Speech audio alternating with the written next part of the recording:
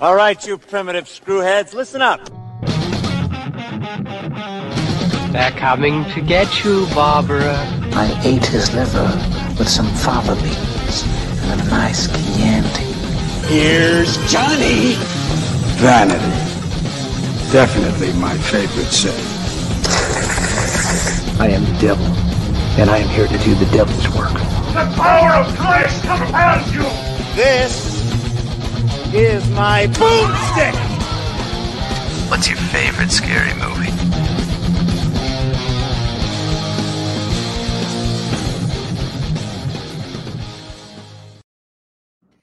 Good evening, and welcome to Shiver, a horror movie podcast. We are your hosts. I'm Daniel DeBona.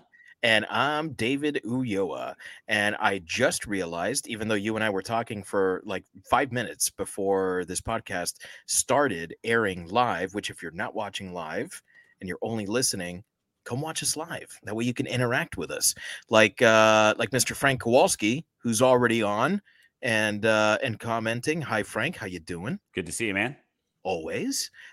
We are yin and yang today. Oh, we sure are. Yeah, Look we've at got that. baseball tees, and I've got my my Shiver right here. You can see it, my Shiver baseball tee, which you can get at Tee Public, and it's got black sleeves and white torso, and your my black torso. My Danny flag. It says smash the alt-right, not to get too political, but it is smashing a swastika there. And listen, it's not political, it's just logical. Yeah, that's just logical. Exactly. Indiana Jones was in a political movie and he punched Nazis all the goddamn time. Yes, because violence is only ever okay if it's punching Nazis. Exactly. Well, not only. Well, let's not get into that. Fuck Putin.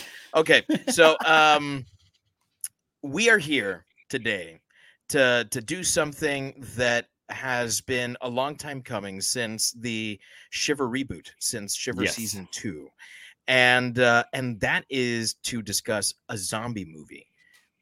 I don't know how this happened. I feel very badly about it.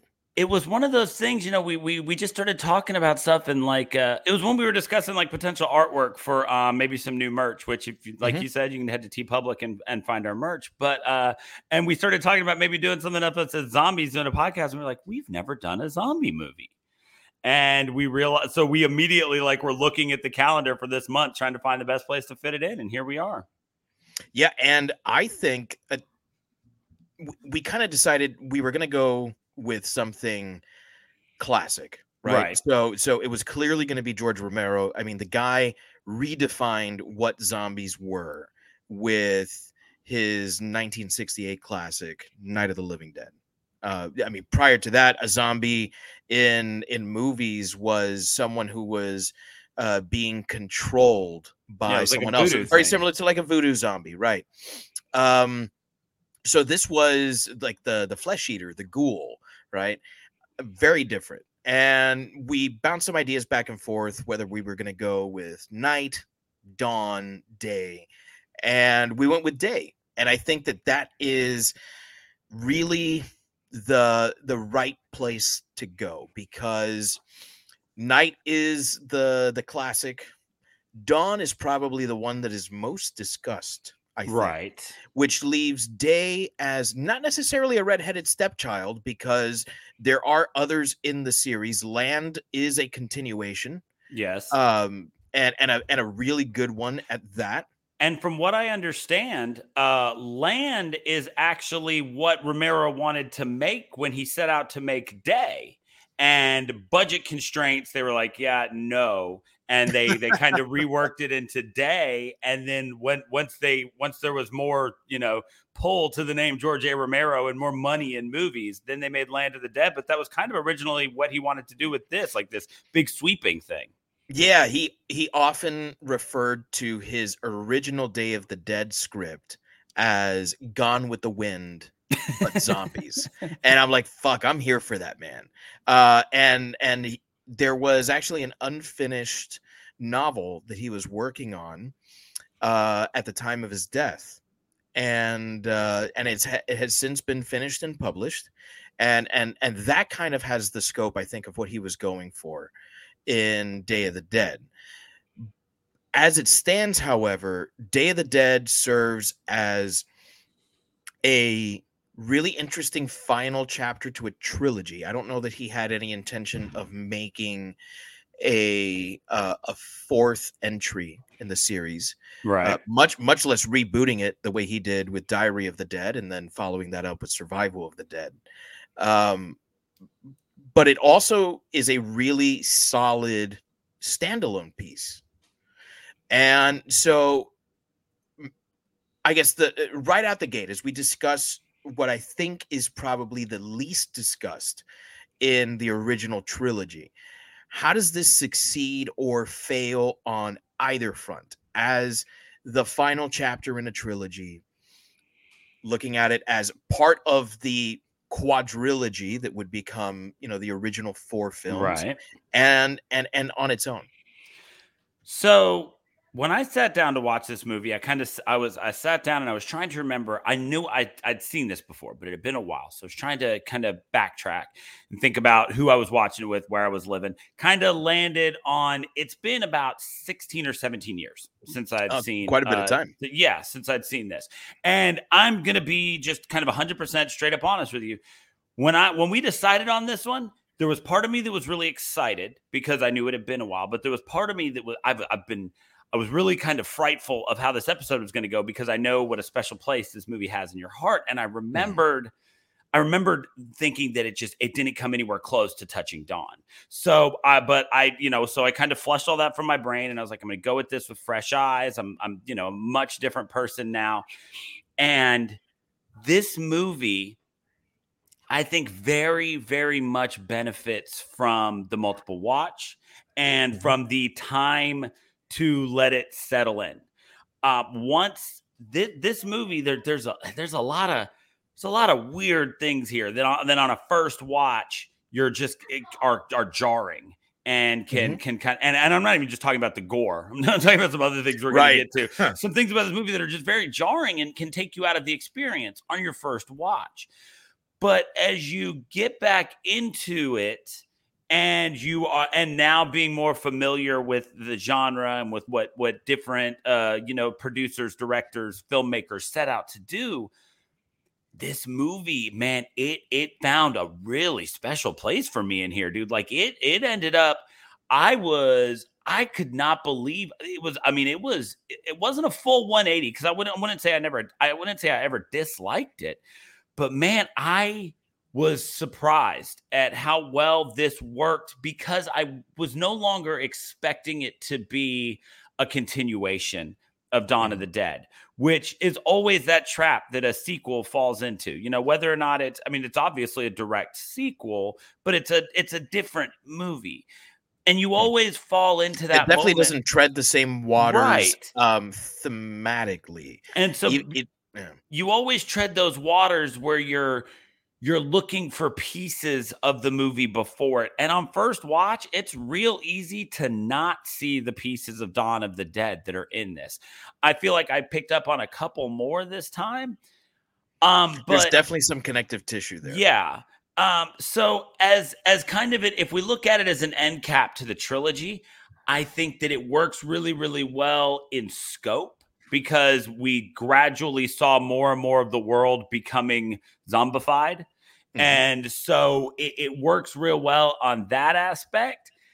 It does a good job of kind of bookending if that were to be the end of the trilogy, because, it does.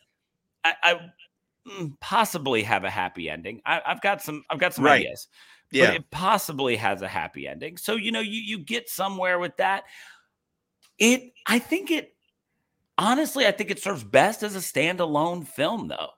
I think that if you just kind of look at this as, okay, it's a George Romero film, I know what I'm in for, but you don't think about it being just the continuation of Night and Dawn, you're just like, all right, I'm just in this for this movie. I think that's where the beef of this movie is to be found, is if you're just looking at it for just this movie. I think that's where it stands the strongest. I agree. And I think that each entry into this franchise is kind of the same way, where even though there is an evolution of the zombie, which you can track, and it's actually a really great evolution of the zombie. Yes.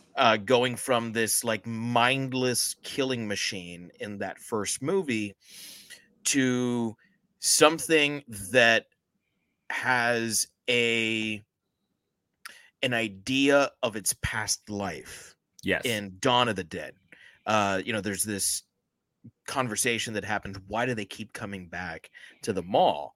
And it's because consumerism was such a big part of their life that they feel the need to go back there, even though they don't understand why. Right. It's like it's like a primal urge, like feeding at that right. point. Yeah. Kind of like how animals are born with, internal compasses, and they just know how to get around in the forest. Right. So, Day of the Dead kind of takes that idea of there is something encoded in our minds, the things that were important to us in life carry over into death. And it amps that up even more because we see that with Bub. We see that his life, although he's dead, still persists. Right. His military background is there.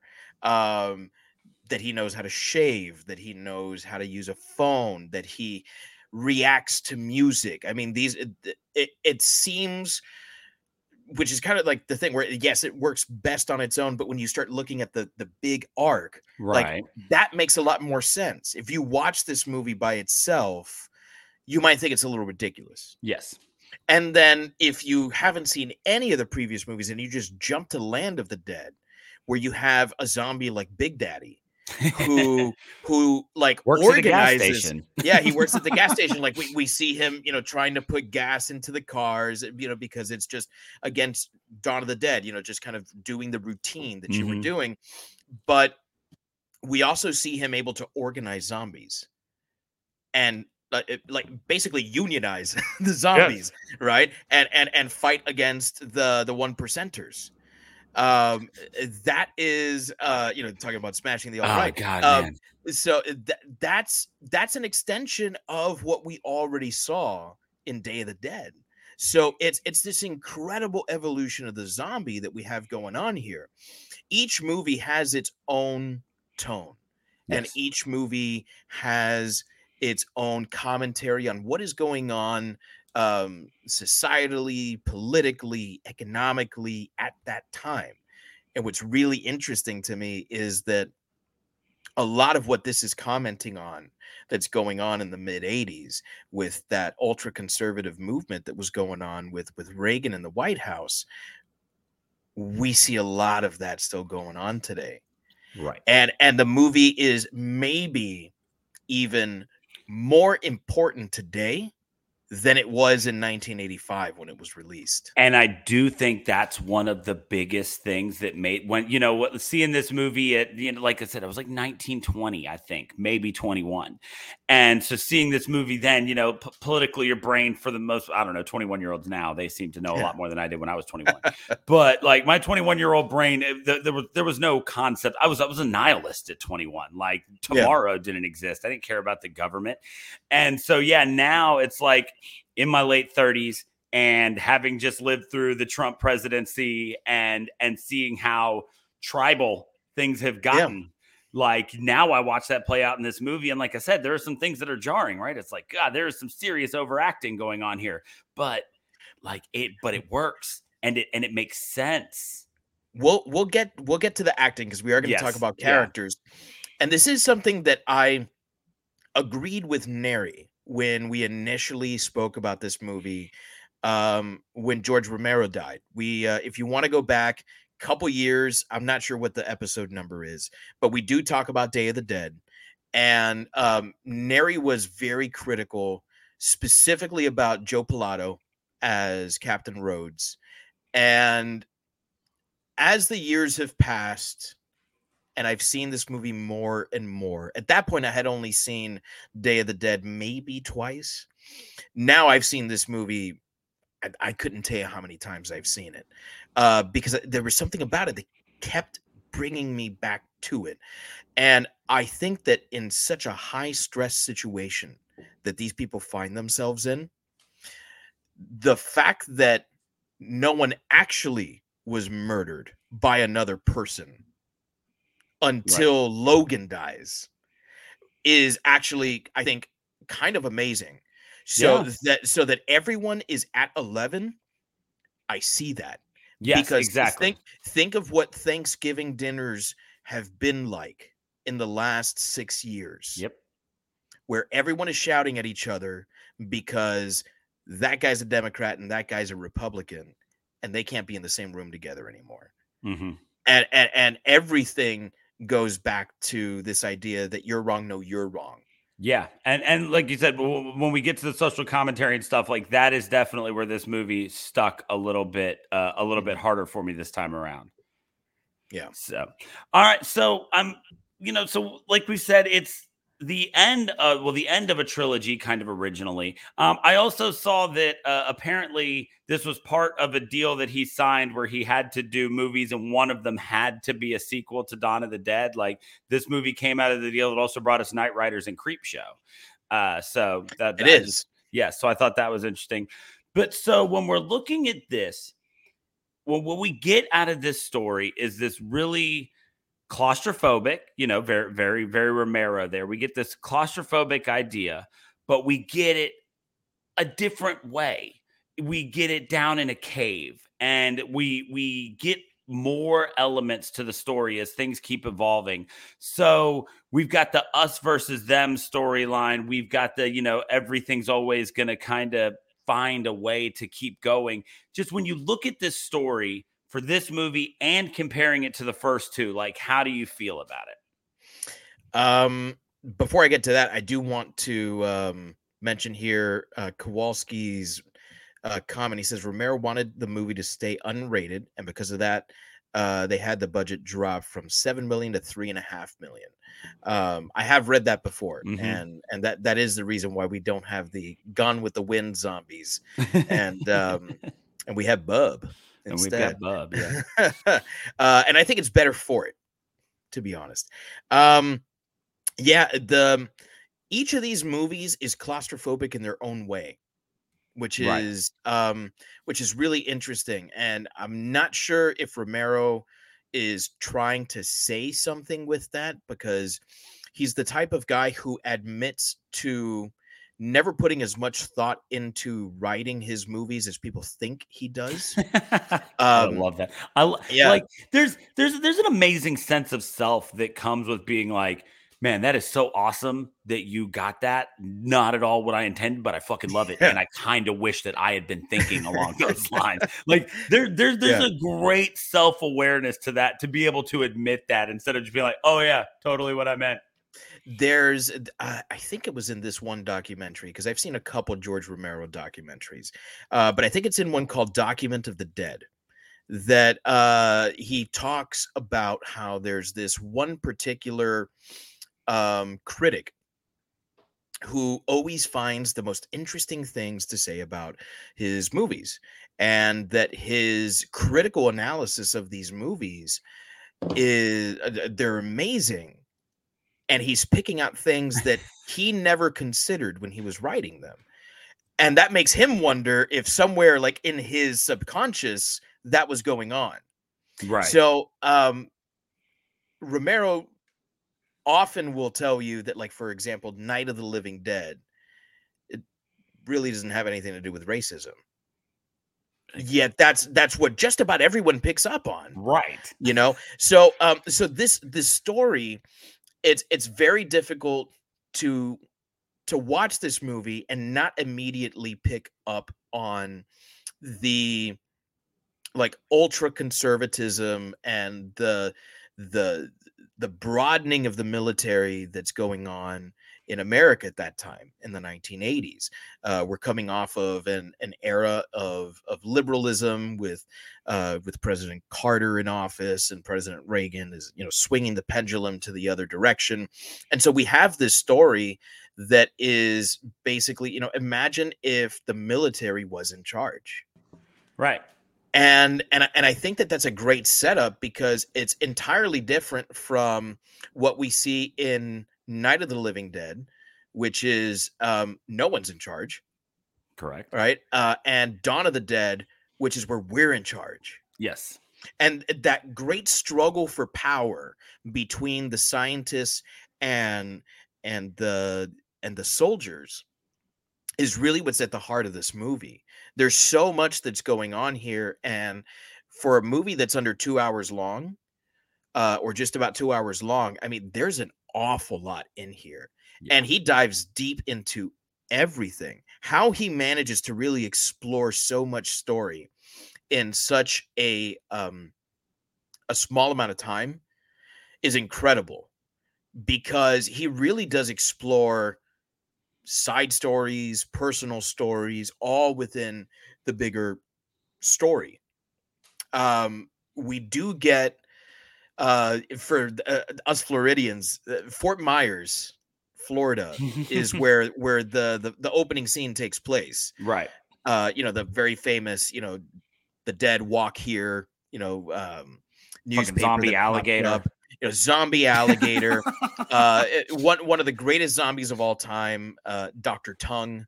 Dr. Tongue, yes. Yeah, it's so fantastic. My son was around as I was putting this movie on, and he goes, "Is that man's lower jaw missing? And did his tongue just flop out of his mouth?" I said, "Yeah, it did." He was like, "Oh, okay, cool." He's got a weird sense of he's your son of humor. Yeah, he's my son after all. So there I think is a really interesting story here where you mentioned us versus them, but it is kind of an us versus them, because it's who are you in this scenario?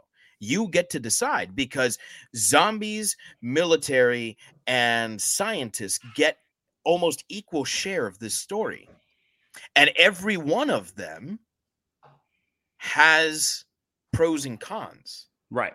The very first time that I saw this movie, I saw the military as the bad guys. And let's not make any, mistake here. I still see them as the bad guy. Right. However, even more than the zombies. However, there's a scene where Rhodes did kind of get to me, where he's talking about how, they don't have enough equipment. They don't have enough time. They're running out of bullets. His men are the ones that are dying. What is he supposed to do? Right. He's a man like on the edge of his fucking rope. Like, he's got no idea how to handle this situation, and he's just trying to keep his men alive. It's actually a pretty good leadership position to say, like, we're fucking done. Right. We're packing up and we're leaving. We don't need to protect you anymore. Like, there's no government. There's no support. This is not what we signed up for. We're getting out of here. Yeah. If we could have done that in Nam, how many lives would we have saved? So I understand him being at 11 when he's shouting at the top of his lungs, I'm the one giving orders around here. There's overacting, maybe. Right. But is it severely overacting? I don't know. And it's because the situation is so tense. It's more tense than Dawn of the Dead. It's more tense than Land of the Dead. The only one that comes close is Night of the Living Dead, because of how claustrophobic this is. And I think this is even more claustrophobic than Night of the Living Dead, because there is no sunlight. There's no outside. There's no nothing. It's rock walls from pretty much like 10 minutes in until the one scene that we see Miguel go back up. Right. And that is terrifying, that we don't even control the surface anymore, that we have to live underground. And are we even really living? there's a great line in this movie, and I think that this movie has the best lines. It's the best written dialogue, narrative, you name it. This is the best written of all his scripts, and it's just after the fight that they had in the mess hall. Yes sir, fuck you sir. I love that line. Yeah. John turns to Sarah and he says, "That's the trouble with the world. People have different ideas about what they should do with life." And that is at the very heart of what this movie is, because even though it's it's scathing commentary on the alt-right, it's scathing commentary on this like neoconservatism, it's also saying we're not sitting down and talking. Right. We're not trying to understand the other side. Sarah's so convinced that her research is the only thing that matters, that she's not taking into consideration the lives of the military that are allowing her to do this research. Yeah, there's a lot. There's so much to the story, and it's funny because we talk about it being claustrophobic, and it is, but it's claustrophobic at a scope and a scale that's weird to consider claustrophobic, right? Like some of the scenes that I felt the most uncomfortable in were those mess hall scenes. And that is arguably the biggest area, the biggest set in the movie. But it's everything is so well positioned that you're made to feel so tiny. Like the thank you, sir, fuck you, sir scene. Like that camera doesn't move. We just watch them walk off to like this pinpoint of a door. Yeah. And you feel so tiny that even though you're in this huge space, it feels claustrophobic. You're constantly reminded of how much space there is within these caves, but knowing that there's no escape from them is terrifying. Speaking of terrifying, I have seen the original. I've seen the original trilogy, and I've seen Land of the Dead. So let's call that a quadrilogy, right? I've seen all four of those. There is only one time in the history of. I honestly think there's only one moment in the four of those movies that I ever thought I almost shit my pants, and it was this one. At the very beginning, when those arms shoot out of the wall, when she's looking at the calendar. What a great jump scare. That is hands down the best jump scare in all Romero movies. That thing blows me away. So, and now, like I said, 16, however many years removed from it, completely fucking forgot, and it got me again. So just speaking of terrifying, that for jump scare wise, probably it's just the most insane thing. But when I look at the story of this movie, I love that there's this idea presented by Dr. Frankenstein that at the core of the brain, right? That's the last thing to decay. And so that is where the basics of what made these zombies human exist, and that's what's going to take the longest to go away. And so they're living where that's all that they have. What's amazing about this story is what we get is this idea of these people that are still alive accessing that part of their brain and it becoming the only thing they have to hang on to. We've got these military guys who, I mean, they seem to have decent amounts of rank. They know what they're doing to an extent. So they must not have been awful at being in the military. I don't know. Maybe Rickles and Steele were always like that. But the fucking Abbott and Costello of this movie. It's so great. So like they're another one that I'm all throwbacks have big dicks. Oh my God. When we get to characters, but goddamn, like they were ones I couldn't stand the first time around, and this time I was like, yes, more Rickles and Steele, please. So good. But so everybody kind of, and so we've got Dr. Frankenstein, and at the core of him is this idea that everything in the brain is science. Everything in the brain, and so if the brain is firing, then the science must work the same. And so there is a way to train. He condition and control are the words that he keeps using, because to him, at his core, he understands the human brain. And if the brain is firing, he turns General Cooper into literally just a brain attached to a body, like completely removes face, everything, but is showing that the brain still works. And if the brain is firing, then there's something there. Yeah. And so we get these scientists who want to boil it down to that. And then we get these military guys who want to boil it down to like, we're in control, rank and file, order saves the day. And so that's how they view everything. That is their one lens. And then you get the two guys, the Irish guy and the Jamaican guy, right? It's like, hey, they've got the accents. They're the offshoot, and they're the guys who are like, yeah, we don't fucking care. Like they have their paradise job. And I got my spot in the bunker that looks like a bungalow. I got a flask. The Ritz, right? They call it the Ritz. Yeah, I've got and the other guys, I got a flask. It's always full of whiskey. Like this, we're good.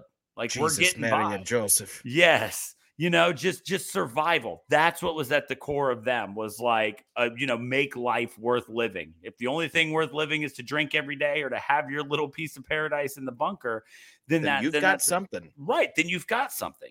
Yeah. And so all of these people were boiled down into a very two-dimensional persona. And what that gave us was a very three-dimensional character that we were then allowed to watch and break down and kind of pull apart. And the story evolved around how they did or didn't evolve. Mm-hmm. The other thing that's amazing is what we talked about at the top, and it's that constant evolution of what is a zombie. Mm-hmm. And when we get Bub, man, you get this idea of a zombie that can be not just conditioned and controlled, but that has memories. And that's what ends up leading to the most fascinating elements of this story, is this idea that maybe everybody's a little bit right. Like the army, they've got some ideas, and yeah, order can save the day, and it has its place. But also the science of the fact that if the brain is firing, then it works. That's what we see happening. And so you watch these bits of kind of grandiose ideas play out over the course of an hour and 40 minutes in this story. It's easy to look at a storyboard for this movie and say that nothing happens in the story. But when you actually kind of rip apart all the scenes, you see so much growth out of these characters that are presented as two-dimensional, which is bizarre, but the story forces that on you in a way that I don't think many people are going to pick up on their first watch. And that's what got me this time, was the fact that there was a story there. I remember thinking as it kind of went on, I was like, oh yeah, that's right. Like nothing happens. There's no story, but there is. And there's the story of how all living things keep changing, for better, for worse, dead or undead. Because what does he say at one point? He's like, I promise that he's still alive, or well, I guess I promise that he still exists, right? Is what he says, because they're not dead, so we use that word undead. They're not alive, but they exist. He says they're us. They're us. Yeah. And so because there's so much in that one part where Dr. Frankenstein is explaining the brain that completely fell by the wayside for me the first time I watched this movie. And that part of the movie is this amazing summation of like, here's what you're in for the next hour and a half. And that's what I took out of the story this time, was it was like all those things that just kind of seemed silly, they're all on purpose. And they all tell this amazing story of what people can become when society breaks down, and does it in an hour and 40 minutes to an extent as well as it took The Walking Dead 6-7 seasons to do. I agree 100%. And that has always been my biggest point of contention with The Walking Dead, is that if George Romero in pick a fucking movie, right, can say as much, nay more, than one show can over the course of how many fucking seasons, and he can do it in an hour and a half or an hour and 40 minutes always under 2 hours. All right. What the fuck does that say? Yeah. What that says is that he's got a lot to say. Yep. He's got a voice. And the beautiful thing is that it's never heavy-handed. It's always subtle. The more you watch his movies, the more you fall in love with them. And the more you realize that this isn't simple. This is the thinking man's zombie movie. Yes. You and I have talked about this before. We absolutely love Return of the Living Dead. Yeah. It is a great example of an 80s horror movie. It is funny, it is gory, it's everything you want, but it is simple. Yeah. There's not an awful lot to it. This is totally different. And I think a lot of that has to do with the fact that it's character-driven story. He allows himself to speak and allows, in fact, all of the world to speak, because everyone is represented here through these characters. Everyone can watch this movie and find one character that they feel reflected in. And that's an incredible thing, where you can see yourself reflected in a movie and there's going to be a redeeming quality there. It may not supersede the negative qualities, but there's going to be something there where you're like, okay, I can see some of the good that's in this person. Even someone like Steele. Yeah. Like Steele's an asshole and Steele's a jokester, but when he was told to shoot Sarah, what did he do? He played it off as a joke. Right? Yeah. He's like, bang, you're dead.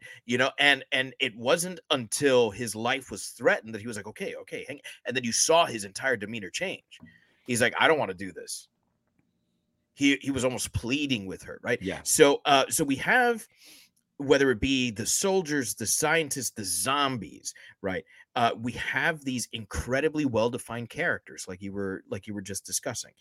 Are there any standout performances, standout interactions, standout relationships, anything that you feel like, damn, I need a comment on that? So I started to talk about it a little bit when we were doing story. One of the biggest takeaways for me this time around was how important Rickles and Steele were to this movie. Mm-hmm. And like you said, you even referred to them as the Abbott and Costello of this movie. And that's absolutely what they're presented as. But what you get out of Rickles and Steele are these frat boy military stereotypes boiled down to just a bunch of dick and fart jokes, right? Like it takes this idea of the brainless infantryman and boils it down to so in your face that you realize how comical that is, like how just absolutely outrageous it is that this is the deepest level of some people. And so the first time around, I hated them. I was like, they're so stupid. And their voices, their voices are so annoying. And it's so much all the time. But that was before I knew to look at Romero movies through the lens that I look at through them now. And what I get out of them is this idea that, yeah, they're a joke, but it's also that it is a joke that you might have somebody that this is the essence of their personality, that this is everything that they boil down to. They were scene stealers, and not in the bad way that I remembered them being scene stealers. They were scene stealers in the fact that they were the soldiers who were along for the ride, even though they didn't take very much of it seriously. But they were so brainwashed in that way that it was like, oh, whatever, we don't take this seriously, but this is what we were told to do. This is how we do it, right? And so you start to look at that through so many different lenses. And like we keep talking about, this movie feels more relevant now. The idea of this being a commentary on Reaganomics, and we're going to get to that and stuff, but it's just characters like that. It's like, man, yeah, you know what these guys are? These guys are QAnon supporters. Yeah. And it's like, yeah, everything's a joke, but also somebody in a position of power, even though the military is completely gone, it's dissolved. Somebody in a position of power has told them to think this way, so that's what they do. Mm-hmm. They were the ones who really stood out to me this time. And it was amazing. Like earlier I said, I didn't do a 180 on this movie, but I did an absolute 180 on Rickles and Steele because they became characters that were just incredible at what they were supposed to do. The other one for me is Dr. Frankenstein, right on the complete other side of the complete other side of the spectrum. This guy who there's science, science will rule the day. Mm-hmm. And this is a guy who thinks that he can break down everything in the world to a couple of electronic pulses that the brain is sending. And dude never gets flustered. Not until, right before he dies. He's right there. The tone that he speaks to Bub, and the one, oh my God, one of my favorite moments is they've got the one zombie. It's not Bub. I guess he doesn't have a name, but he's like chained up. And he flips the lights off. I know what scene you're talking about. Yeah. And he's like, now you sit here and you think about what you've done, and like flips the lights off on him. And the zombie seriously has a, like, what the fuck? He has a reaction. Yeah, like there's a reaction. Like, no, wait, don't. It's like, did you just put me in timeout? Yeah, like, but it's like he's got that like real soothing dad voice, like that I wish I had. Like once I reach that point, my voice is not soothing, right? Mm-hmm. But he's got like this great soothing dad voice where it's like, yeah, the zombie's like, well, you put me in timeout, but maybe I deserved it. I guess I'm gonna think about it and think about what I did. And you're right. He's the only one that can go toe to toe with Rhodes. Yeah.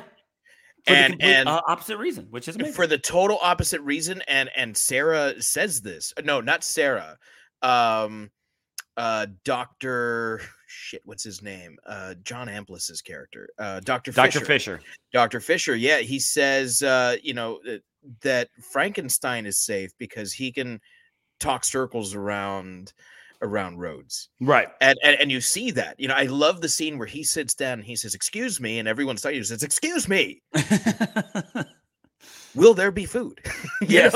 It's like this, and he's like, what are you talking about food? He's like, because we need to eat. He has such a logical reason for everything, even in the midst of this totally illogical world that they're living in, even with this illogical research that he's doing. It's kind of crazy, but he sells it. He's so damn good. And Richard Liberty, the actor who played Dr. Frankenstein, he was. Have you ever seen the original Crazies? No, I've only seen the Crazies remake. I have not seen the original Crazies. So the original Crazies, which is a George Romero film, right? He plays a father whose daughter is infected with this virus, and he has an equally as subtle and paternal role in that movie. It's something he's really good at, but he plays it entirely differently. He's a ridiculously good actor with a very short filmography. Like, because I was trying to figure out, I felt like his voice or something was familiar, but I went and looked and there was nothing really on his filmography that I recognized. I mean, like I recognized, Porky's too, but I don't remember who he was in it. Mm-hmm. But there was, and maybe it's just because of that calming paternal feel that he has. He felt familiar. Yeah. Actually, 1985 was his most prolific year. The Mean Season, Day of the Dead, and Miami Super Cops. Right, none of which I've seen except for Day of the Dead. So. Except for Day of the Dead, yeah. But the Crazies, Porky's 2. Porky's 2 is a solid follow-up to the original. When you're looking at like teen sex romp comedies, yeah, Porky's 2 is a good sequel. It's not bad. Yeah, it's not bad. He was also in Flight of the Navigator. Apparently, I haven't seen that in a minute, so I gotta rewatch that. I'm 38. I'm pretty sure I was 5 or 6 the last time I saw Flight of the Navigator. Like, I could go for a rewatch on that one. That sounds about right. It's been quite a minute and I remember watching it a lot when I was a kid. I had the VHS tape. I still have it in a box right here next to me. I've never gone back into that box. I don't own a VCR. Before I get to my comments, Mr. Kowalski says Lori Cardilli, who plays Sarah, is actually the real life daughter of the news reporter from Night of the Living Dead, and I think the best actor in the movie. I did not know that. That is really interesting.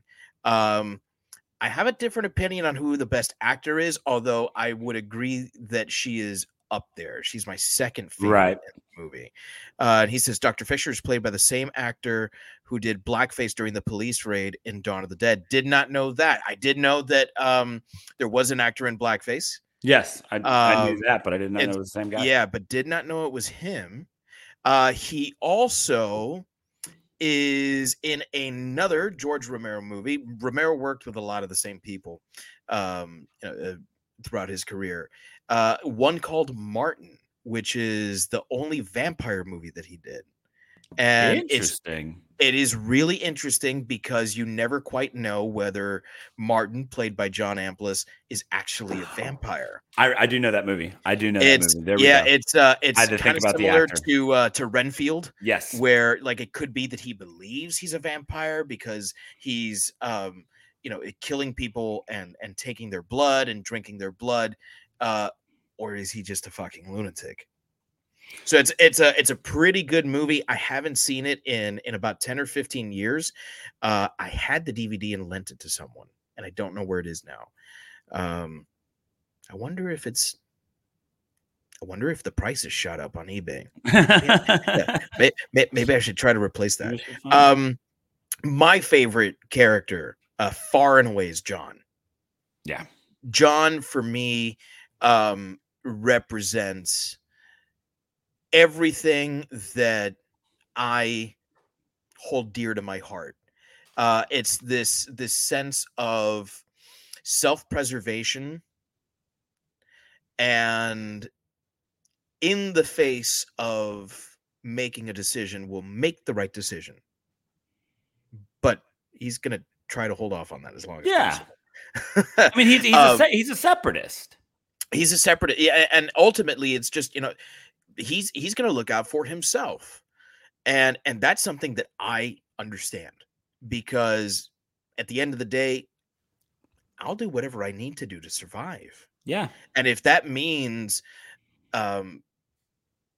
siding with these military guys so that I can live, I mean, at least I'm alive.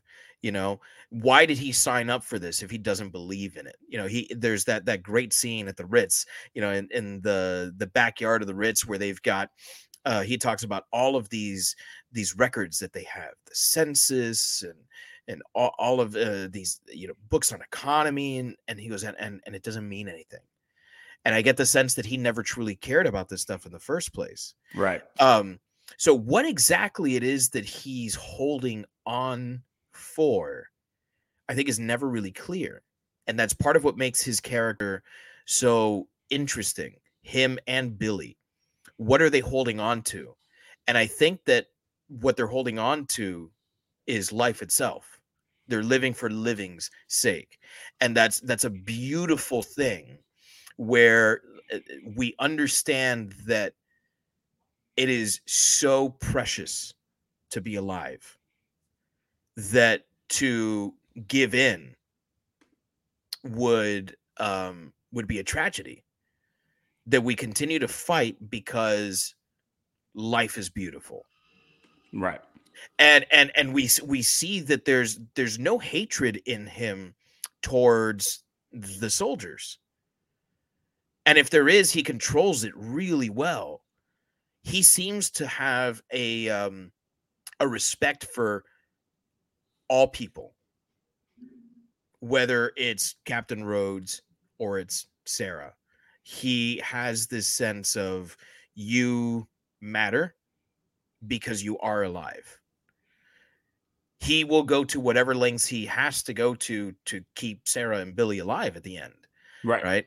And we see that moment where he knocks out Rhodes, he takes his revolvers, and he's about to shoot him in the face. And there's that realization in his eyes, I won't turn into you. I refuse to take your life. Because even if I am leaving you here and sentencing you to death by doing that, I'm giving you a fighting chance. It's kind of that, reminds me of that line in Batman Begins. I am not going to kill you, but I don't have to save you. Right. Sort of thing. And that, I think, is so realistic. Oftentimes in movies, we get this like fairy tale thing where the hero is perfect and John is not perfect. Right. But John is human. And I think that his portrayal is so realistic. It's so damn good. Just like Billy.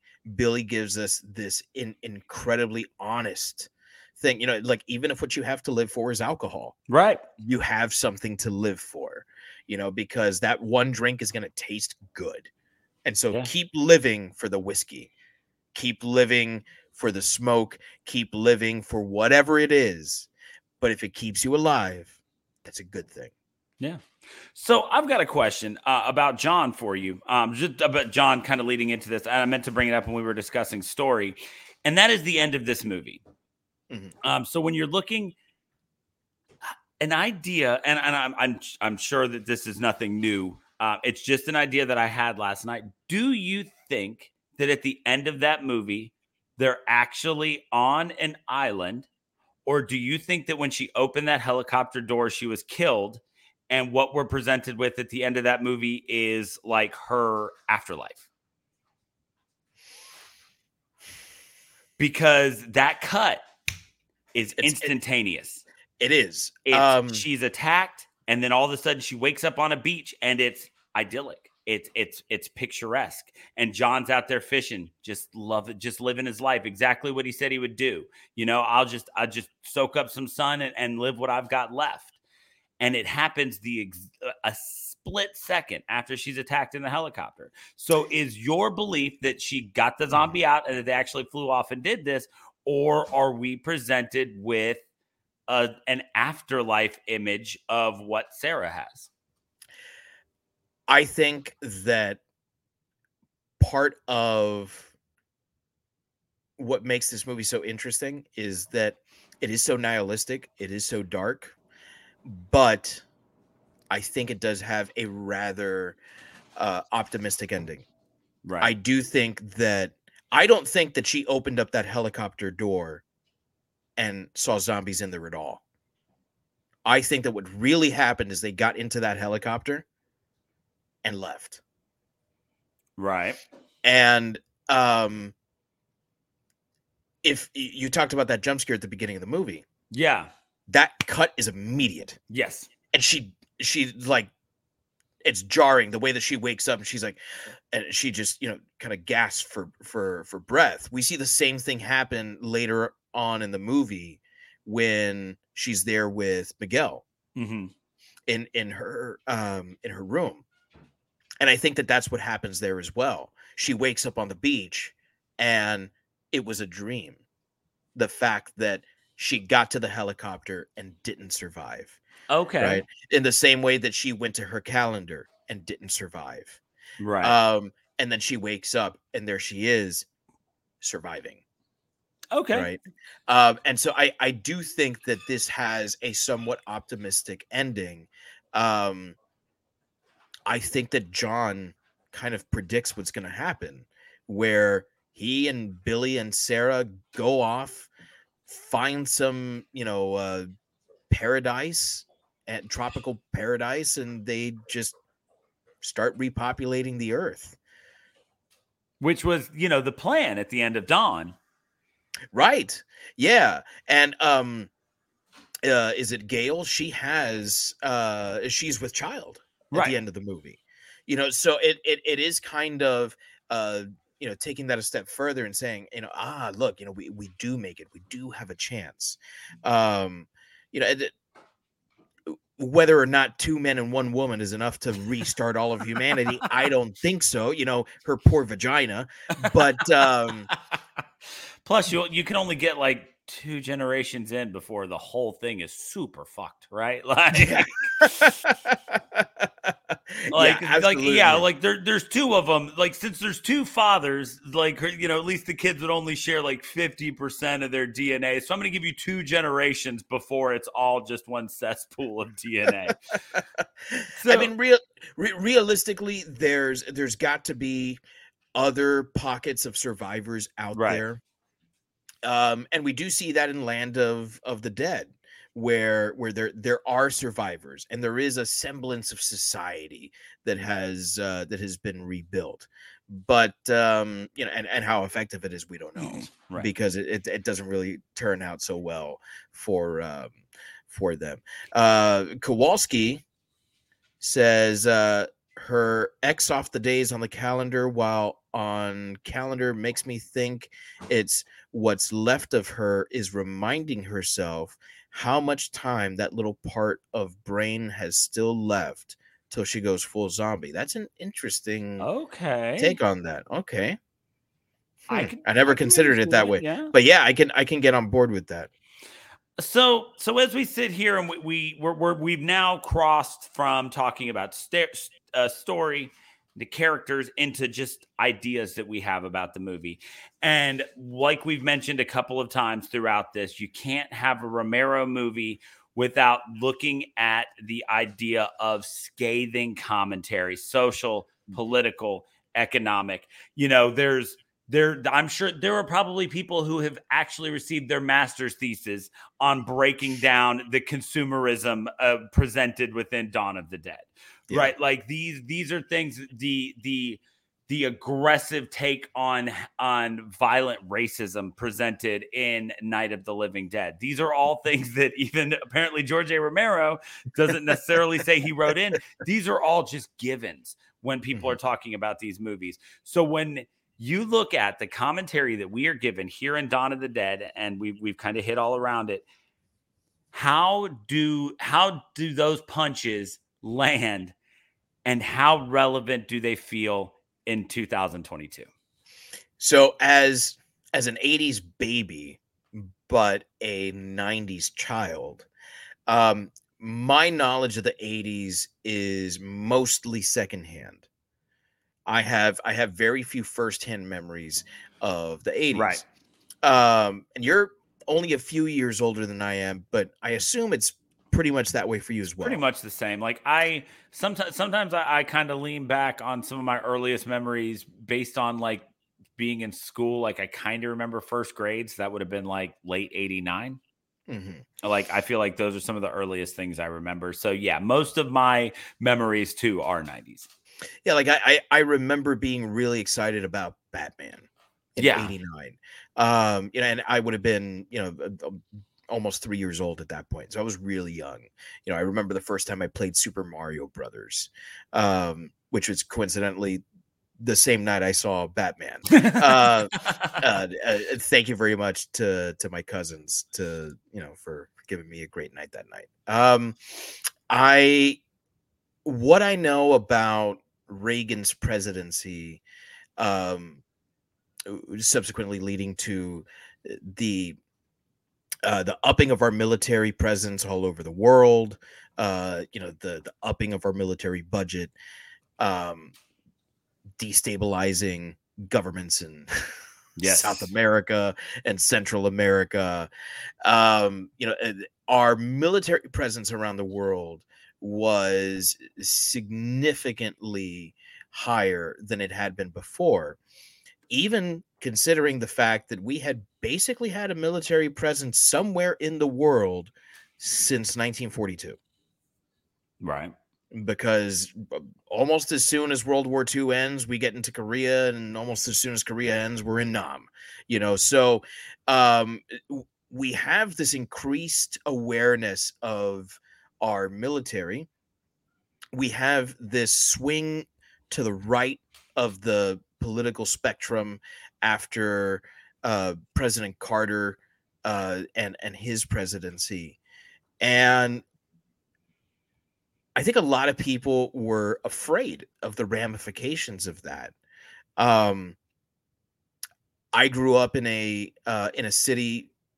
Miami is, I think, and the community of Cubans down here in particular tend to be, pro-Republican, pro-conservatism, and particularly pro-Reagan. They talk about Reagan as a god, almost. Right.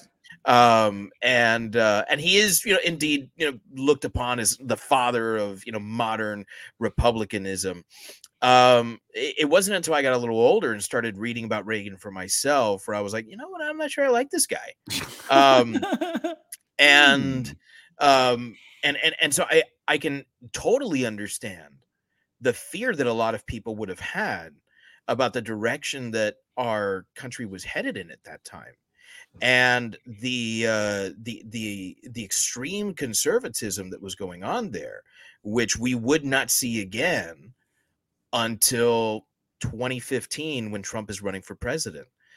And there's a large portion of Americans very upset with this sort of like string of liberalism that had been going on in the United States.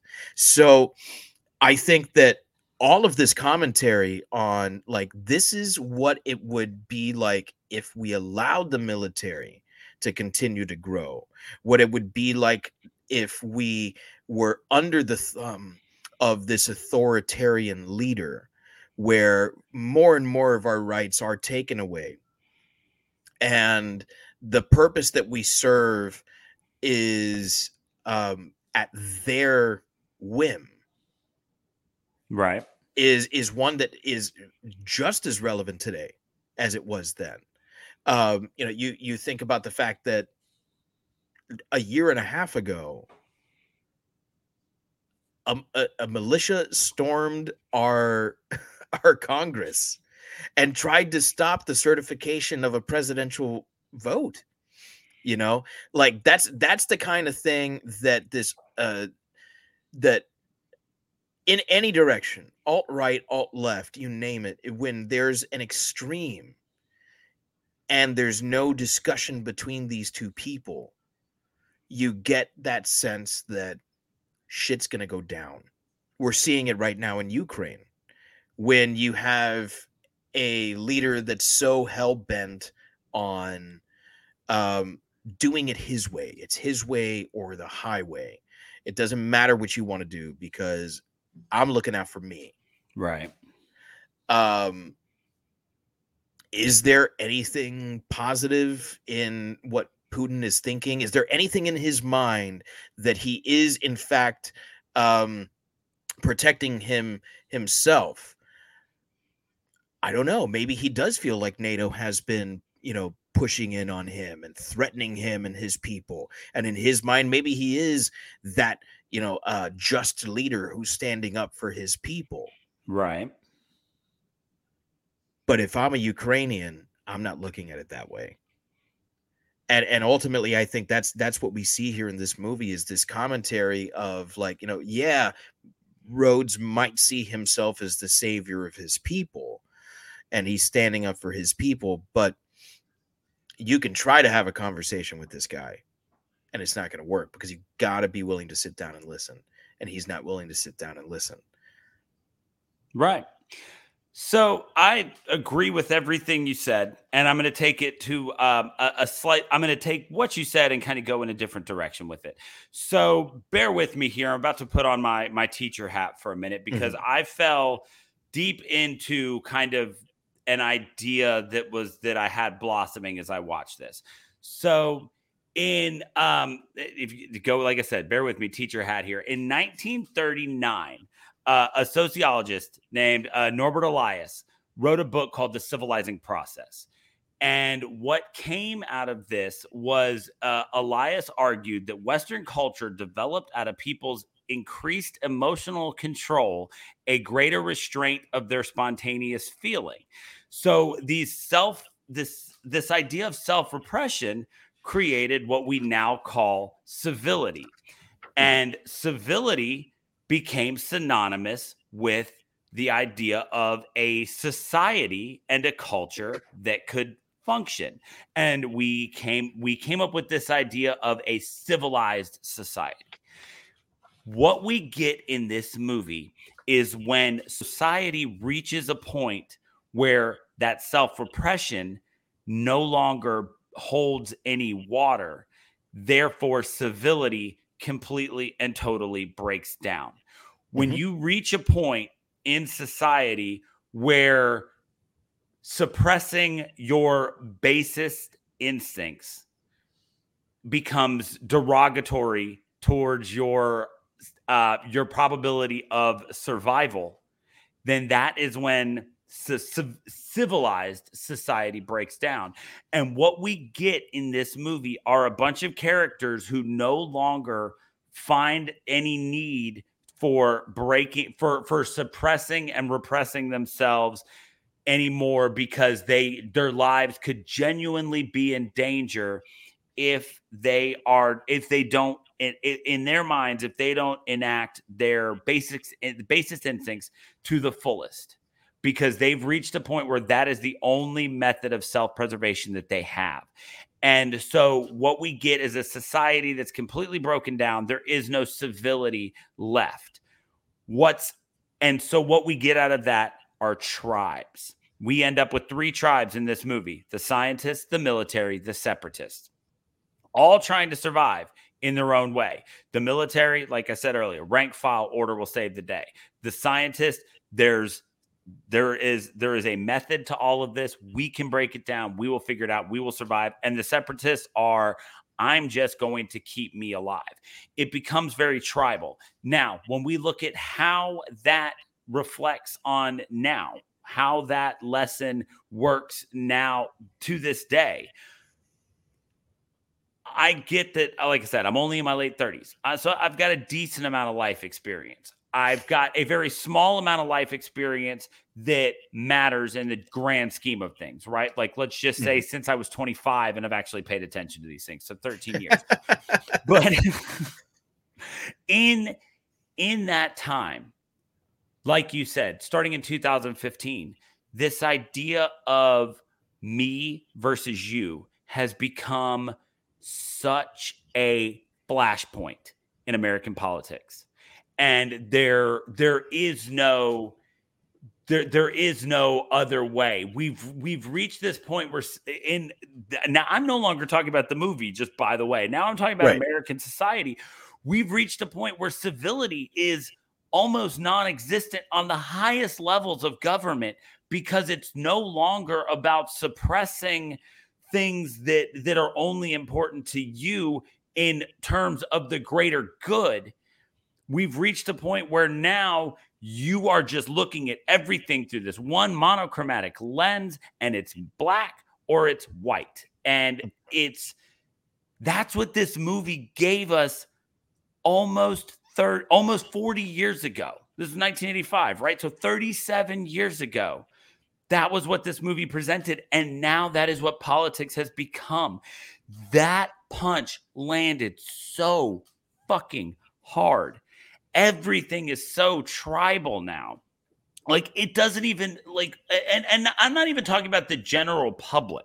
I'm talking about actual politicians that are in these positions of power that only care about maintaining that power, not actually getting anything done and being civil with people who might be different.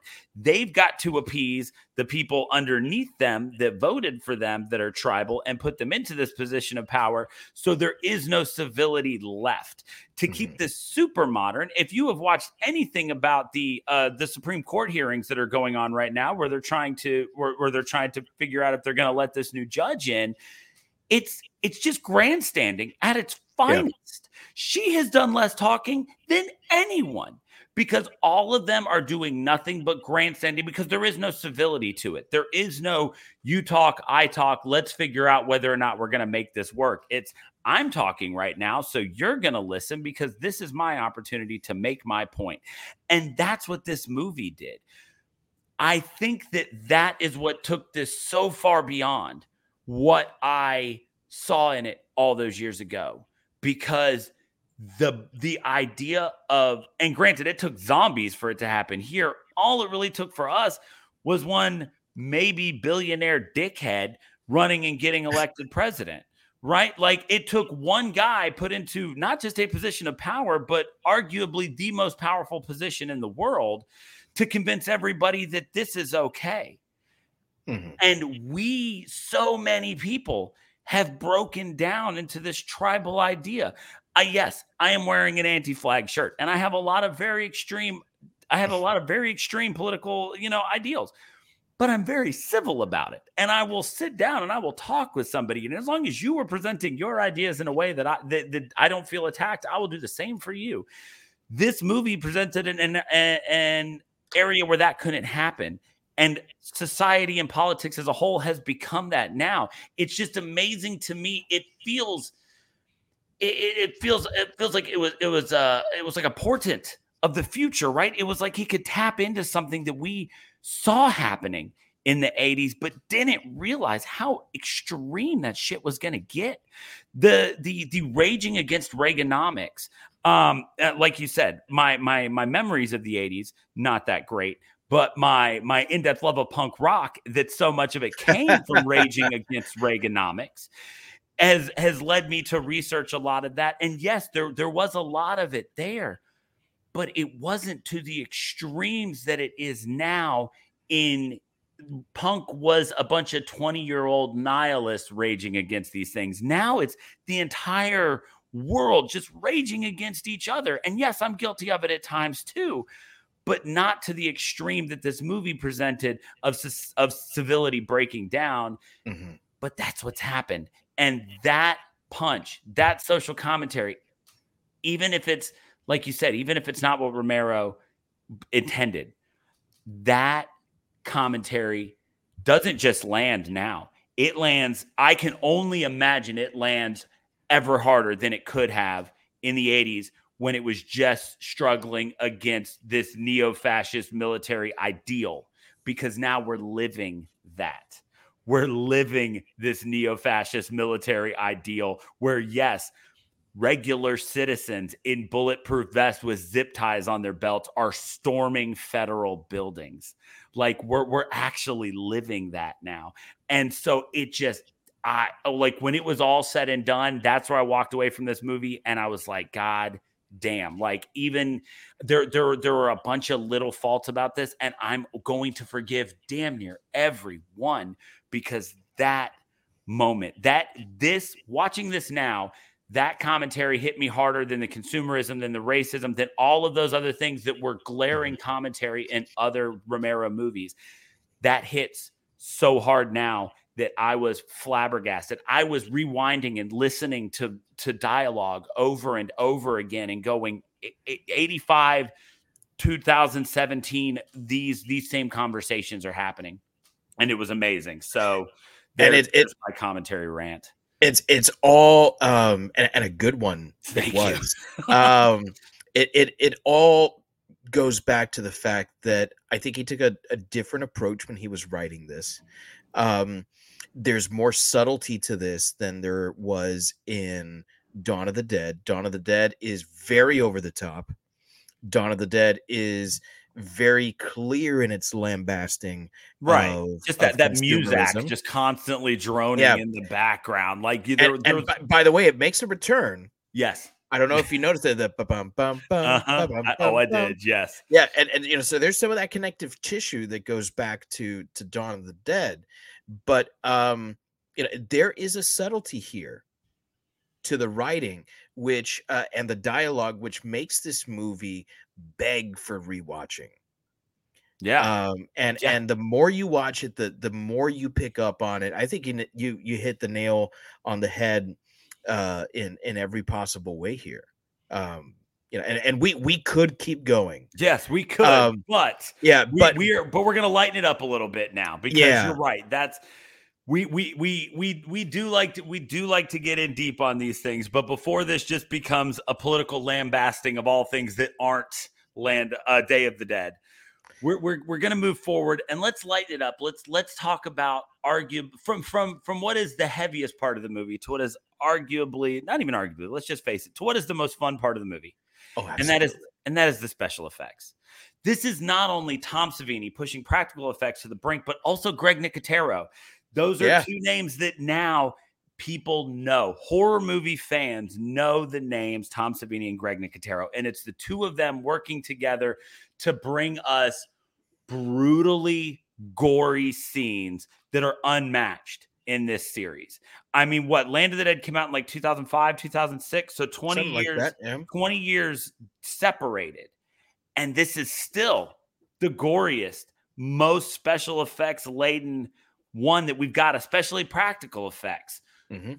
So just what do you love, man? How does it hold up? What was good? I may end up eating my words one day because I'll end up watching some movie that actually makes me rethink this. But at this point, on March 23rd, 2022, at 10:21 in the PM, I believe that this is the best that special effects have ever done. Practical effects in any movie ever. I don't think that there is better makeup effects. I don't think that there are better kill effects, gore effects. What was accomplished in this movie is the very pinnacle of practical special effects. Absolutely. You wonder how this happened because it looks like a fucking snuff film. Yes. And that's part of what makes this movie kind of a difficult watch, because the first movie is surprisingly light on the gore. It's one of those movies very similar to the original Halloween and the original Texas Chainsaw Massacre. People remember it being very gory, and it's not. Right. It's a lot of what's suggested that's there. The second movie, Dawn of the Dead, does up the gore factor, but it's almost comic booky in the way things are done. And it's a stylistic thing. That's what he was going for. This movie's very different. The violence is so real. It's so brutal.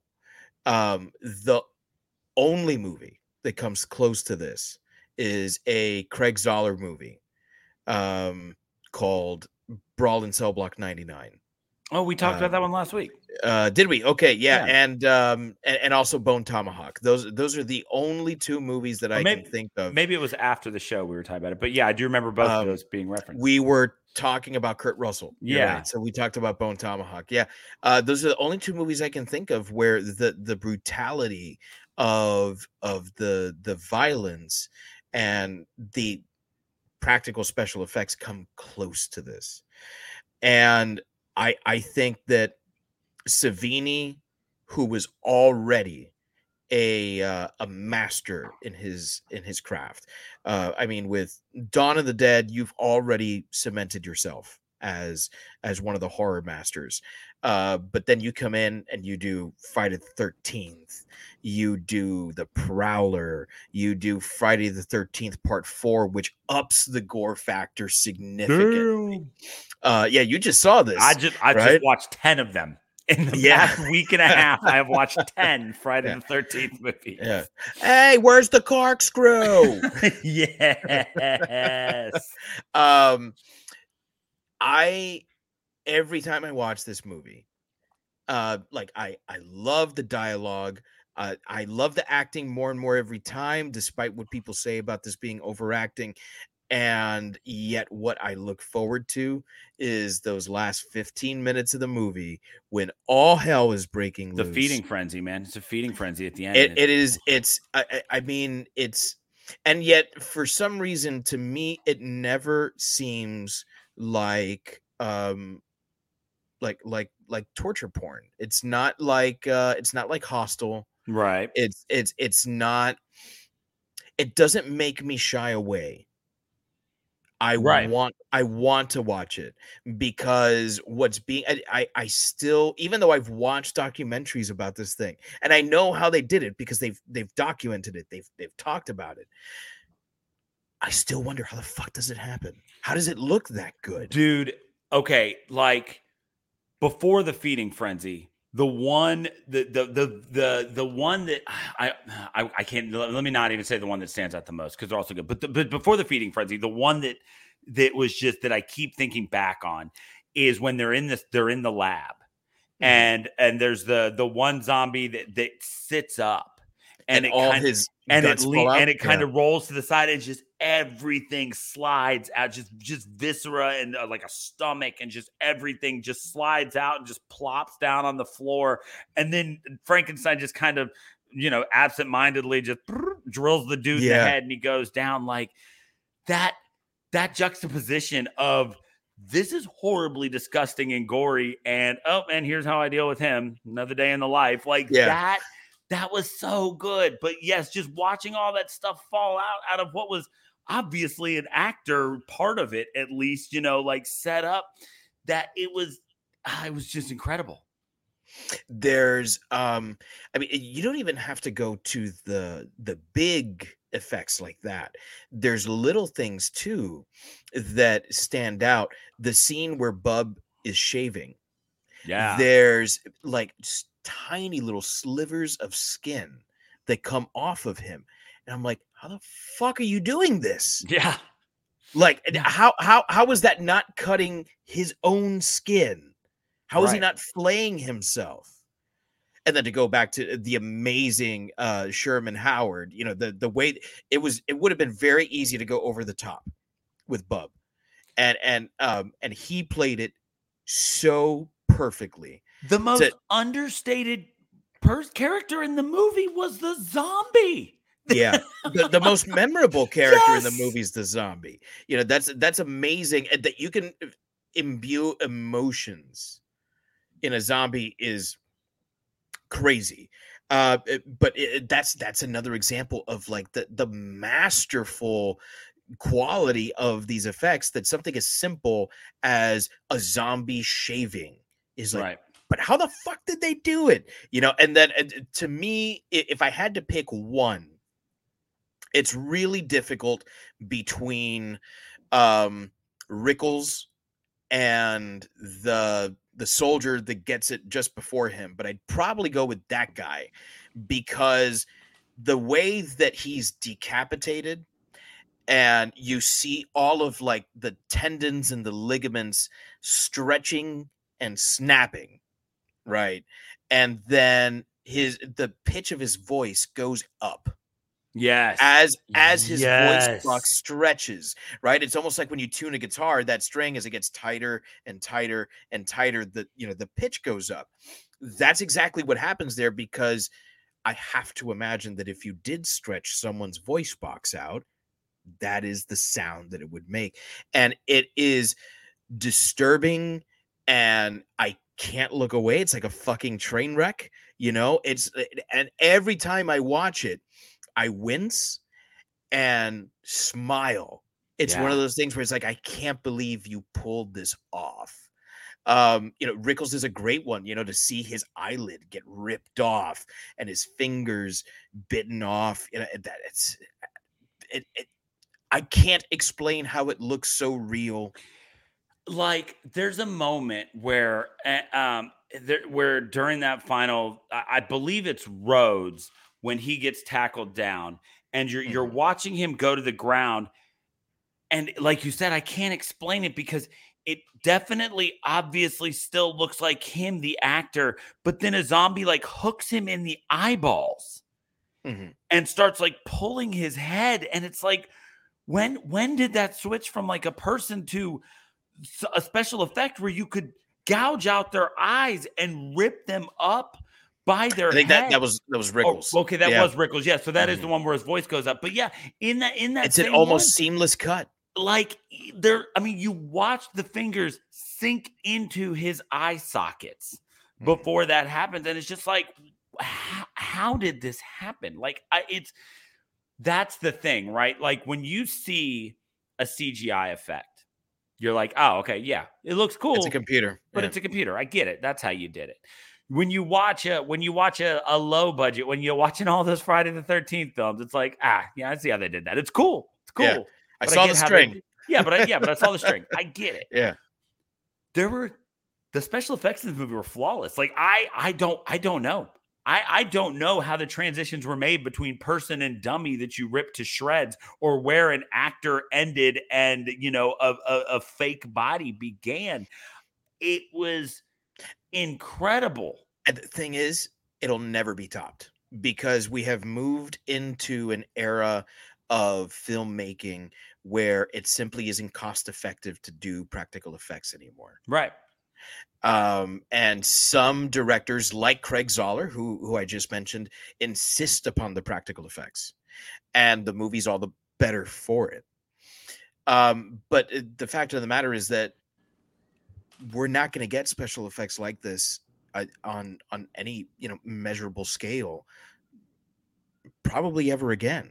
So when I say that, on this day at this time, I'm saying that this is the best special effects I've ever seen.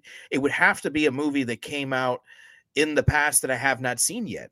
Right. That tops this. And I can't think of one. I seriously can't think of one. Another special effect that I think is just fantastic is the amputation of Miguel's arm. Yes. It's again another subtle scene. It's not a big one, but they reused an effect that they had kind of perfected in Dawn of the Dead, where that biker, was it the biker or the zombie? Yeah, the biker, who's Tom Savini. His name's Machete, right? He loves to be a biker. Yeah. Well, he's got the look, you know. He takes his machete and he just whacks this one zombie in the face with it. And you watch and you're like, oh my God, they fucking hit that guy in the face with it. Because you see, see like the eyes move and the mouth go like, the mouth start to sag. It's like, that's a dude there. They didn't like just slam a machete into a dummy. They slammed a machete into a guy. And so when you watch how they did this, it's a machete with a cutout. And they actually filmed it in reverse. And then they just played it backwards. So they put the cutout over the guy's face. And then they film it being very aggressively taken away. Oh. So it's a brilliant effect. And that's how they did the amputation of Miguel's arm. So they placed the machete exactly where it needs to be on his arm. They pump the blood out. And then they very aggressively take it away. And then they cut it so perfectly because you have to see his hand move. Yes. You have to see the fingers move to sell the effect, right? And it's a very subtle movement, but it lets you know that machete is on an arm that is currently attached to a real person. Yeah. And then they cut away to I don't know if it was John or if it was Billy, someone, and then they cut back, and now it's the dummy arm. Yeah. And that's the one that she flings away with the machete. And it's a brilliant special effect. And when you think about it, I mean, these are simple things, but executed on a level of perfection that makes you do a second guess. I mean, it makes you do a double take, and you're like, did they actually cut some guy's fucking arm off for this? Because I don't see his arm again the entire movie. Exactly. Kowalski's chiming in here to say they used pig guts a lot, and for Rhodes' death, they didn't refrigerate the guts properly, so it all smelled extremely rancid. Yeah. Did you know this, Daniel? I did not. Yeah, I mean, I knew that they use pig guts because pig guts are the general analog for humans, but I didn't know they didn't refrigerate it and it all smelled bad. There was some holiday. I want to say it was Thanksgiving. I can't remember exactly which holiday it was. And so the production had a break so that everyone could go back to their families and, do the holiday thing and then come back. Someone had either unplugged the refrigerator that they were in, or it had lost power, something like that. But they pulled those guts out of the refrigerator, and apparently it smelled worse than you could possibly imagine. But it was the only guts they had left. And I mean, this was like one of the last things that they were going to shoot. So Joe Pilato being a professional is like, no, we're gonna do this. It was he says the worst. Yeah, he said it was the worst experience of his career, but he says the reason why he sounds like he's like choking and suffocating to death as he tells them to choke on him is because he really was choking and suffocating. Like he couldn't inhale. Oh my God. Well, and so, there's a lot of talk. There's a lot of amazing things to be said about the gore effects here, because I agree with you.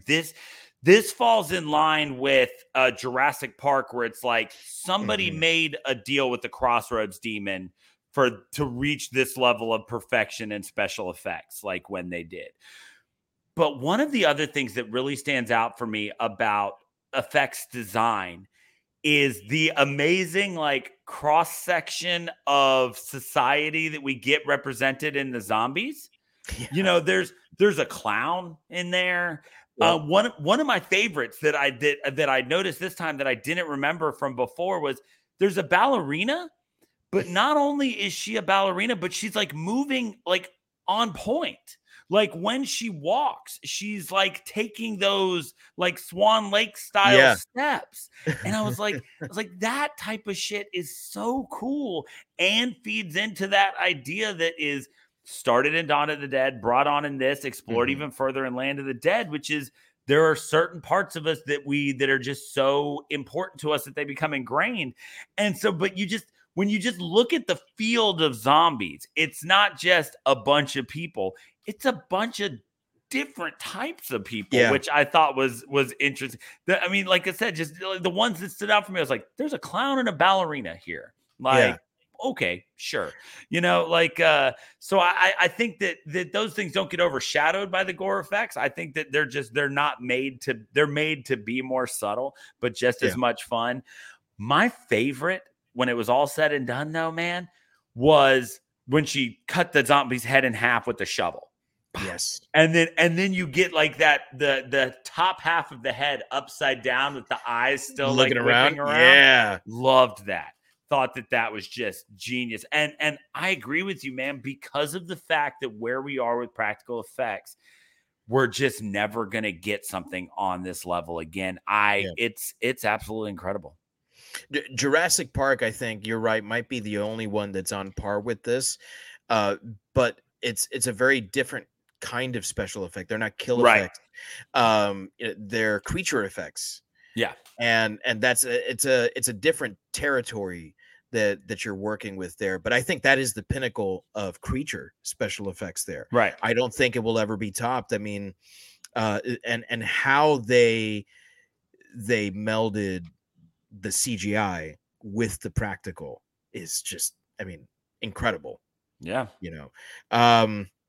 I do want to mention before we move on to ratings, something I did not put in our show sheet here, and I'm really sorry.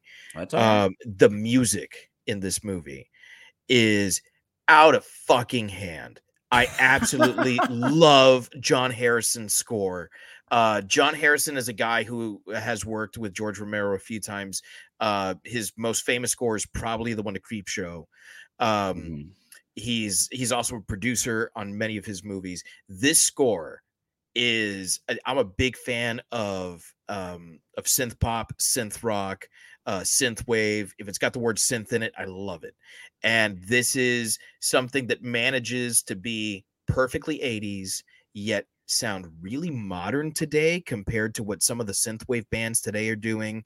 So it's like kind of prescient in its understanding of melody and timelessness, right? Because there's when you see the palm trees, there is almost like a Caribbean flair to the synthesizer, right? It's really interesting what he does with the music here, and I think John Harrison doesn't get enough credit for his music. I think he's a really effective composer. I think that the music on this one was a little hit and miss for me. I did enjoy it for the most part. It was, I liked those moments like you're talking about, like when you've got the palm trees and it changed and it changed some there. It was, But whether or not I felt like, whether or not I was like enjoying the music in that moment, I can definitively say that it always fit the moment. You know, like it was one of those things where it was where every once in a while I'd be like, but I get it, you know, like I understand why they went with that for the music right here. It wasn't, and part of that is, and I do know that part of that is that your love for synthwave is a lot deeper than mine. Mm-hmm. But I will admit that it was always extremely fitting, and like I said, and it was also perfect in the fact that it was so fitting, but for so much of it, it was such a departure from that, like I said, that muzak that was always kind of droning in the background of Dawn of the Dead. It was something new, and it was something that made sense in that. The other thing that I really liked about the way that the music was in this movie was the way this is going to sound weird because I was just watching it on TV, but the way it seemed to fill space made sense in this idea of the whole movie taking place inside caves. It was a movie. It was a movie that had physical volume, not just like volume hearing. It was a movie that literally it was music that seemed to fill space. It was music that grew as the environment in the movie grew.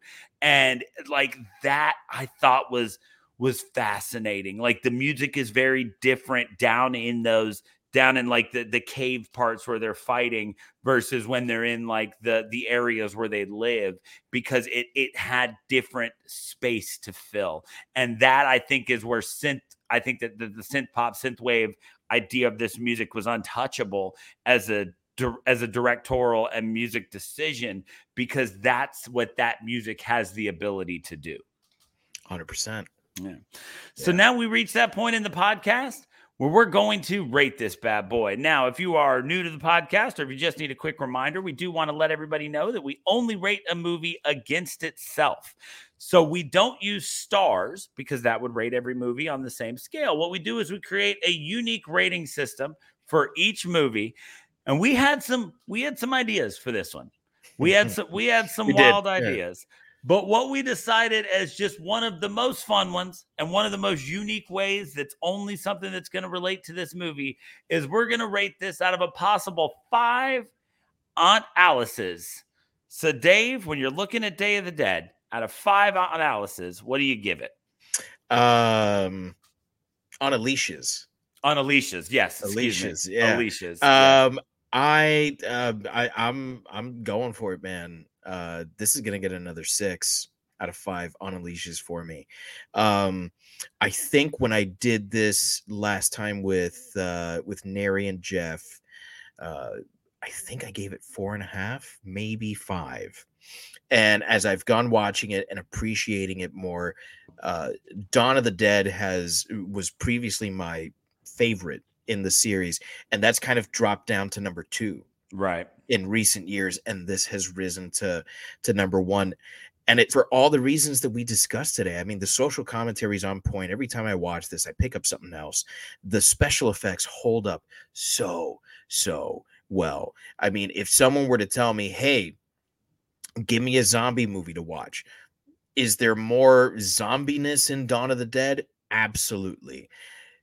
But when you get to see the zombie as a monster, man, this movie just blows every other zombie movie out of the water.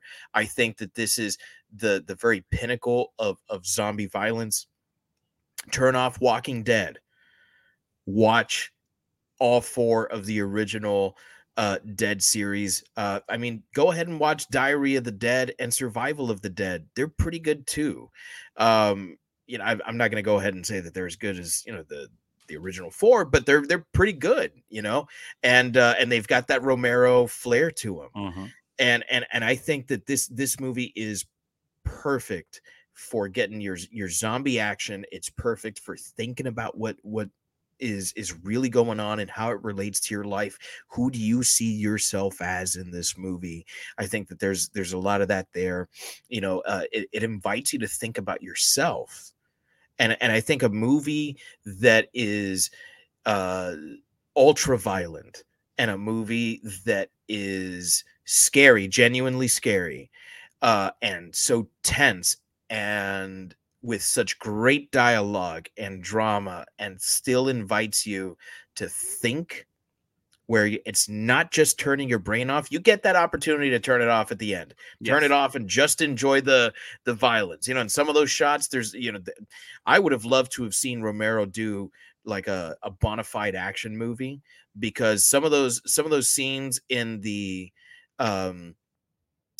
mine, where they're like just back to back and fucking ripping zombies in half with machine guns, like that was fucking great. Yes. You know, I would have loved to have seen like a First Blood style action movie, you know, survival thriller action out of him. I mean, this movie is perfect. So I'm not going to go that high with it.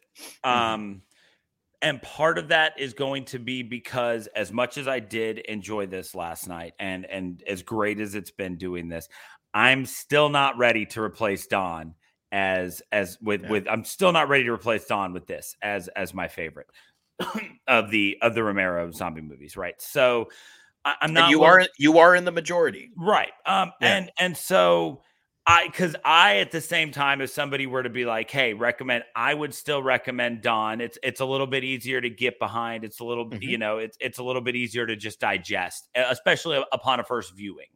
Right. So, but I am going to give it 5. I mean, which is still a perfect score. Let's face it. That's absolutely still a perfect score. I'm not gonna gold star this one yet. Right. I'm gonna go 5 on Alicia's. Because I don't have anything bad to say about it.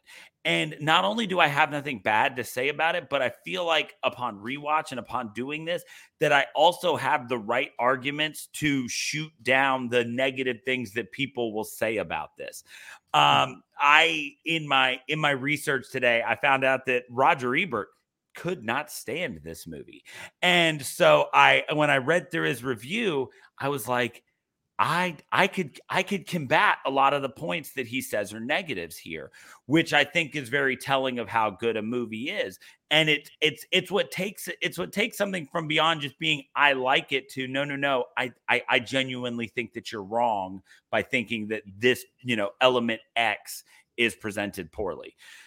There's an argument to be made about overacting, but I also think that the counterpoint to that argument is what we're presented with are basic caricatures of what these people are supposed to be. So they're supposed to be overacted. Everybody's on edge. Early in the movie, she says, you know, you're exhausted, you're overworked. And he says, everybody's exhausted, you know, and we've all been there where you've been working for, you know, 5-6 straight days, and it's been one thing after another, and it takes nothing to set you off.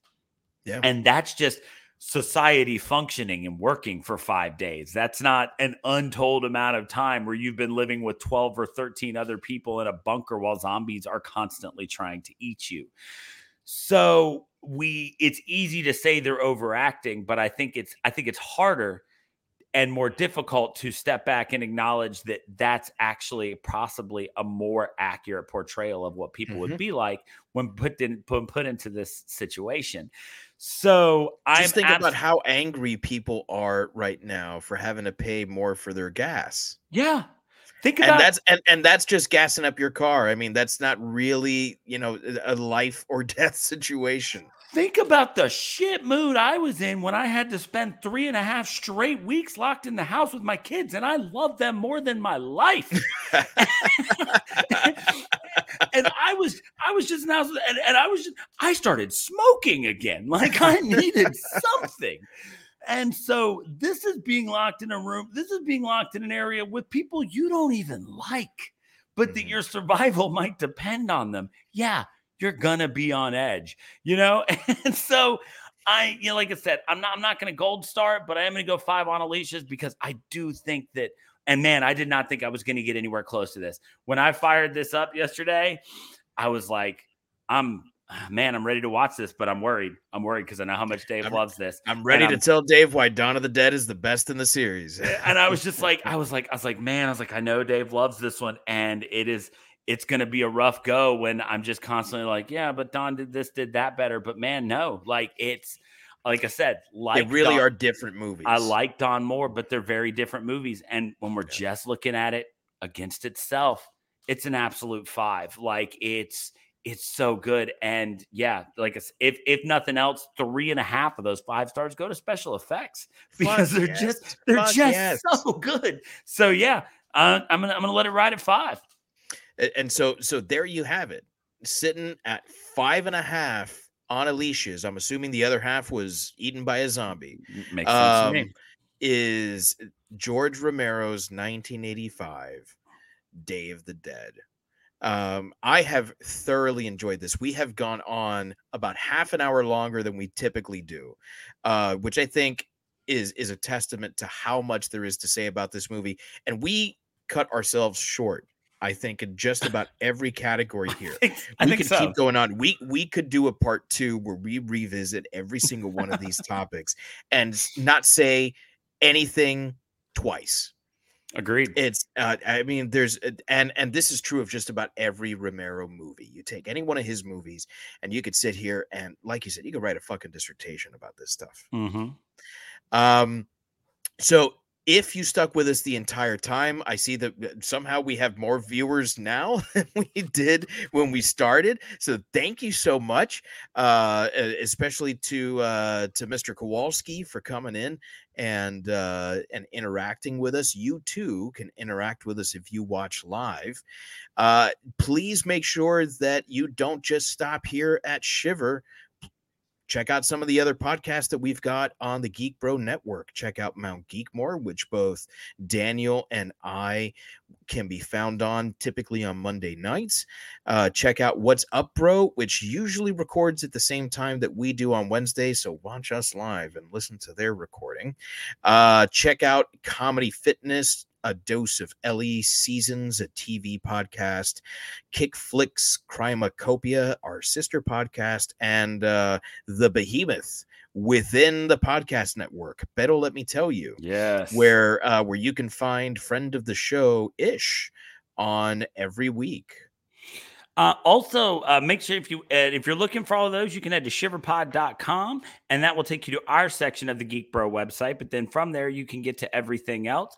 Also, something that we do forget to mention, but Dave kind of talked about at the top, we've got merch with our amazing logo. And so if you head to TeePublic, you can do 2 different things. You can search for Geek Bro, which will take you to an area where you can access all of the Geek Bro show's logos, and then you can have them put on t-shirts, coffee mugs, pillows. I don't know. Maybe they make comforters. They've got all sorts of stuff that you can get our logo on. All right, be cool. Yeah. That'd be cool. Or you can search for Shiver Podcast. That'll only bring you up ours. The most efficient way, though, is to head to TeePublic, look up Geek Bro. He's got the coffee mug. He's got the t-shirt. I've got a t-shirt somewhere. I will say this about TeePublic. They do run a little bit small. Maybe go up a size. I will say that as something to keep in mind. TeePublic does seem to tend to run a little bit small. So if you're going to order some, we'd love to see your pictures of that. So if you do have any Shiver merch, make sure you follow us on all the social medias at ShiverPod. Tag us. We'd love to share it. We'd love to have the follows. We try to let you know what's coming up next. We release a schedule at the beginning of each month. Last week, like I said, I would just get drunk at night and tweet about Friday the 13th movies. It happens. Yeah. But we try to have fun with our social media. We're trying to be more interactive. We're keeping an eye on maybe trying to do another live party. The last one kind of fell through. We got a lot in the works, people. We appreciate all your support. So thank you so much. Absolutely. So on behalf of all of us here at Shiver, fright you very much.